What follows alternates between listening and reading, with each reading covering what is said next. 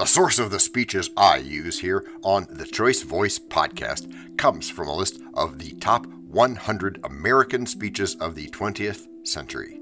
This list is compiled by researchers at the University of Wisconsin-Madison and Texas A&M University, among other places. It reflects the opinions of 137 leading scholars of American public address. My choice of speeches should not be construed to reflect or promote any point of view. They are simply considered great speeches. John Fitzgerald Kennedy's Ich bin ein Berliner speech, June 26, 1963. I am proud to come to this city as the guest of your distinguished mayor, who has symbolized throughout the world the fighting spirit of West Berlin. And I am proud to visit the Federal Republic with your distinguished Chancellor, who, for so many years, has committed Germany to democracy and freedom and progress, and to come here in the company of my fellow American, General Clay, who has been in this city during its great moments of crisis, and will come again if ever needed. 2,000 years ago, the proudest boast was Civis Romanus Sum. Today, in the world of freedom, the proudest boast is Ich bin ein Berliner. I appreciate my interpreter translating my German. There are many people in the world who really don't understand, or say they don't, which is the great issue between the free world and the communist world. Let them come to Berlin. There are some who say that communism is the wave of the future. Let them come to Berlin. And there are some who say in Europe and elsewhere we can work with the communists. Let them come to Berlin. And there are even a few who say that it is true that communism is an evil system, but it permits us to make economic progress. Lass sie nach Berlin kommen. Let them come to Berlin.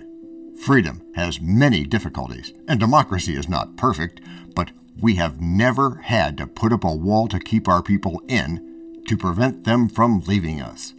I want to say, on behalf of my countrymen who live many miles away on the other side of the Atlantic, who are far distant from you, that they take the greatest pride that they have been able to share with you, even from a distance, the story of the last 18 years. I know of no town, no city that has been besieged for 18 years that still lives with the vitality and the force and the hope and the determination of the city of West Berlin. While the wall is the most obvious and vivid demonstration of the failures of the communist system for all the world to see, we take no satisfaction in it, for it is, as your mayor has said, an offense not only against history, but an offense against humanity, separating families, dividing husbands and wives and brothers and sisters, and dividing a people who wish to be joined together. What is true of this city is true of Germany. Real, lasting peace in Europe can never be assured as long as one German out of 4 is denied the elementary right of free men, and that is to make a free choice.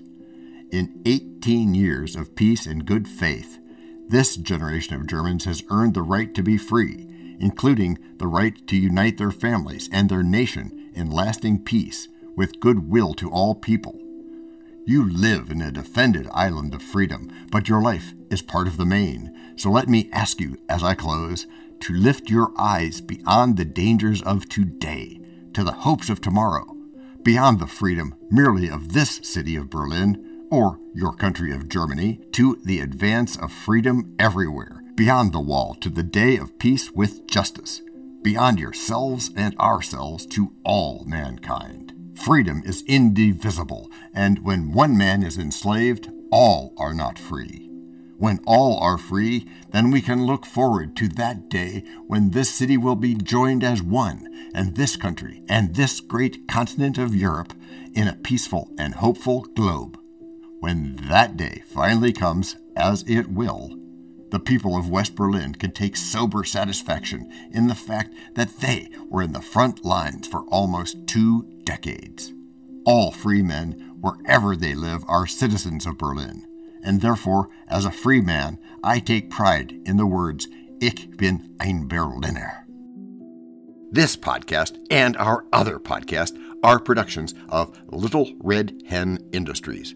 The supporting cast who helps me bake the bread includes Techno King John C. Brandy, Fact Checker Abraham Lincoln, French consultant Virginia Mitchell, media expert Favor Abasi Ike, psychologist Sigmund Freud, rabbit hole advisor Dr. Marg Parrott, sound designer Guglielmo Marconi, Spanish consultant Cameron J.K. Brandy, videographer Alfred Hitchcock, audio props Les Paul, and inspiration goes to Napoleon Hill, Earl Nightingale, and Bob Proctor. We also have a website, and you can subscribe to both podcasts. You could even send us a video, audio, or text message, but of course, you'll have to head to the show notes, either on your phone or on the web, to actually get links and stuff. I mean, I could read the URLs where you could subscribe, support, or leave one of those video or audio messages, but you really don't want me to do that. And those explicit and clickable links are in the show notes. Finally, you can find us on Podmatch, where we consider guests, as well as consider guesting on other people's pods. And really, finally, the music for our pods comes from Cute by Ben Sound, and from Piano Background by Nick Simon Adams, both on freesound.org.